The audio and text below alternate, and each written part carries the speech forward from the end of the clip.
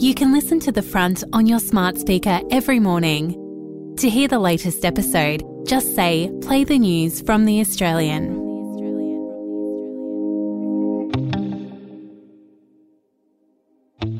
From The Australian, here's what's on the front. I'm Kristen Amiad. It's Monday, May 15. Treasurer Jim Chalmers might be confident in the government's deflationary powers, but voters aren't so sure. That's according to fresh Newspoll results. Almost 40% of voters say last week's budget will make it more difficult for the Reserve Bank to get inflation under control, while just 13% are backing the Treasurer's spending on welfare and cost of living relief. Treaties established with Queensland's 150 Indigenous nations could cost the government hundreds of millions of dollars under new laws established by the state parliament. Aboriginal and Torres Strait Islander Partnerships Minister Craig Crawford said he can't put an exact number on the cost as a truth-telling inquiry gets underway, but says similar treaties established in New Zealand could provide a rough guide.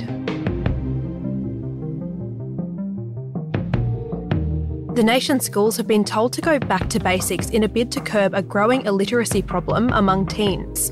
A new government report released today has exposed systemic failings in Australia's school system, and it seems students and teachers are falling further and further behind. In today's episode, what needs to be done to bring our kids up to speed?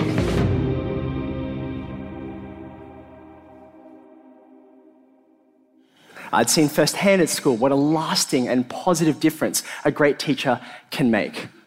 I wanted to do that for someone, and it didn't matter to me what subject I did it in. If there was an acute need in mathematics, then it made sense for me to go there.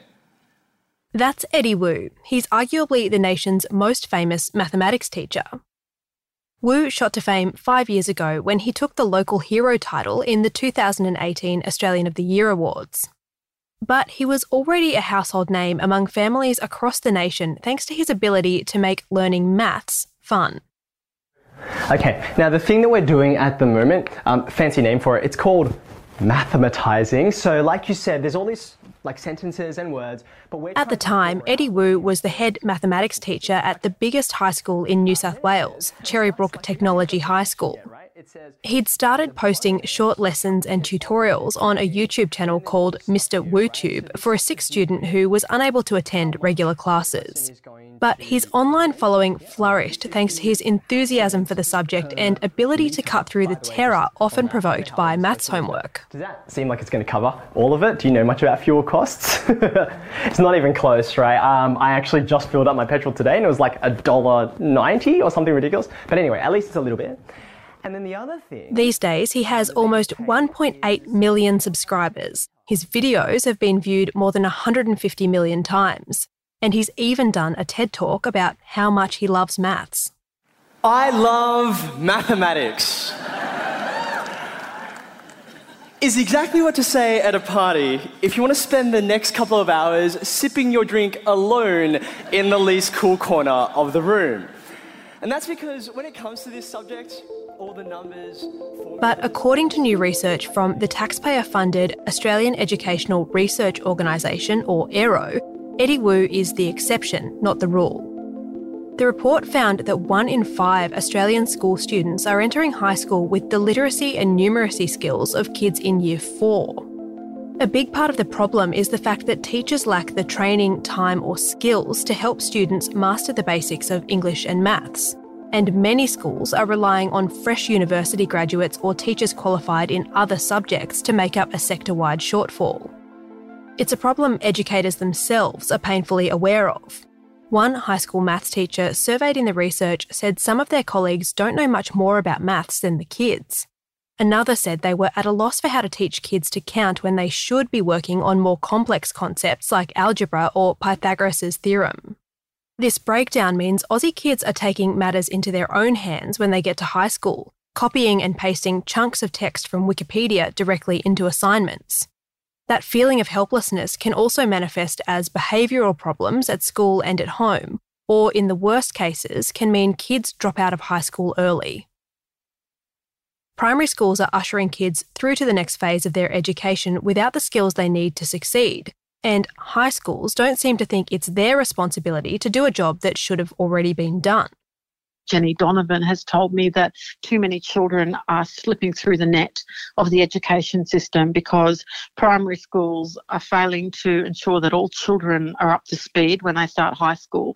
And the high schools often don't have the time or the expertise to help these kids catch up with their classmates. Natasha Beta is the Australian's education editor. In other words, it all falls apart when a child can't read the curriculum they're handed in Year 7 or can't progress in a sequential subject like maths because they've missed a heap of steps in primary school. Aero Chief Executive Dr. Jenny Donovan told Natasha that the need for reform is obvious and it's nothing we haven't heard before. They want the issue to be taken more seriously so that children are identified as soon as they start high school.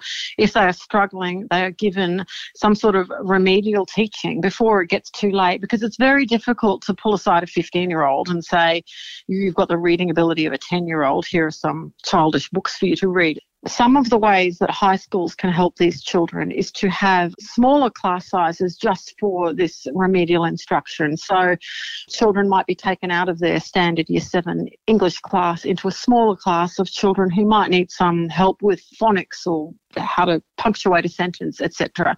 And the same with maths. And they would just continue doing that until they catch up. Another option is to ensure that we have materials that are age appropriate, because one of the issues is that teenagers do not want to be seen by their classmates as falling behind, and they don't want to be given books that primary school children would read. So we really do need to develop some very basic material for reading and maths that doesn't seem babyish or childish for these teenagers. But if our teachers are already facing an uphill battle when it comes to time and training, who's going to take on this extra remedial work? The Federal Education Minister, Jason Clare, is very interested in this concept of the small group tutoring, because he too is very concerned about children falling behind and failing to catch up. So I would imagine that you will be seeing money in next year's budget for that type of teaching, those extra resources to be able to do that. And that will be negotiated as part of a federal-state education reform agreement, which will be negotiated by the end of this year.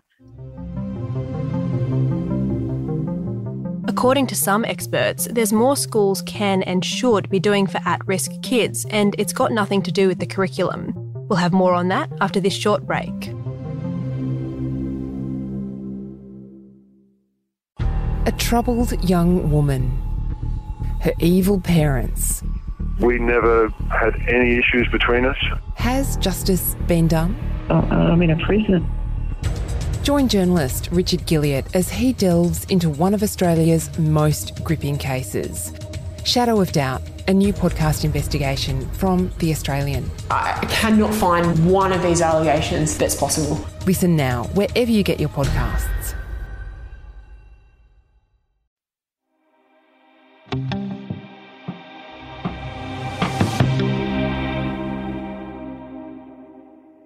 For some Australian kids, especially those living in poverty and disadvantage, school is the last thing on their minds.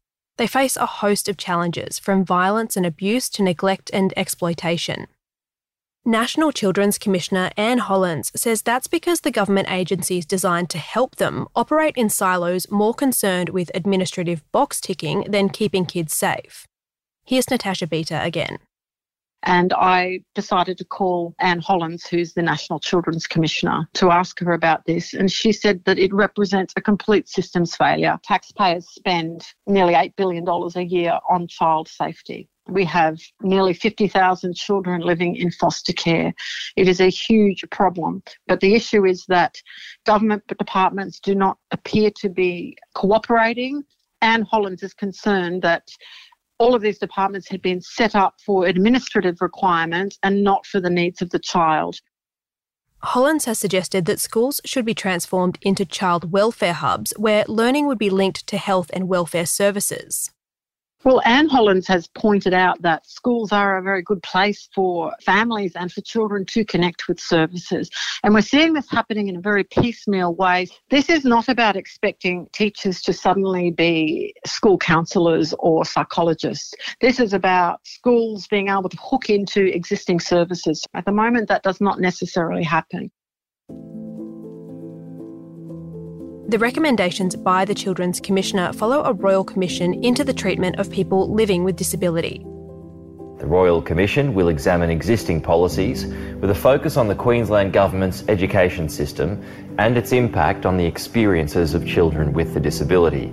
The proceedings will also examine the interaction... In particular, the inquiry exposed a horrific case of neglect of 2 autistic teenagers in Queensland. It's the latest in a long line of child welfare inquiries conducted over decades and resulting in almost 3,000 recommendations. But if our schools are already struggling to get everyone up to speed on basic academic requirements, do they really have what it takes to care for the well-being of at-risk kids living in complex circumstances? Well, sometimes these issues are interrelated. So a child might be failing to flourish at school in terms of learning because they go to school hungry, they're not getting breakfast. Or they might have an undiagnosed learning disorder like dyslexia. They might need a speech pathologist. The issue is it's very difficult for disadvantaged families to access any of these services without very long waiting periods. And it's very confusing to know who to go to for help. So this is not just what the Children's Commissioner is saying. This is also what the Productivity Commission has said, is that we need to make child well-being at the centre of our schooling. And that will require more resources. But again, where do we prioritise our spending in this country? Natasha Beta is the Australian's education editor. Major oil and gas companies will launch a multi-million-dollar publicity blitz promoting the nation's $500 billion gas industry at a conference starting tomorrow. You can read that story as well as all our journalism anytime at theaustralian.com.au.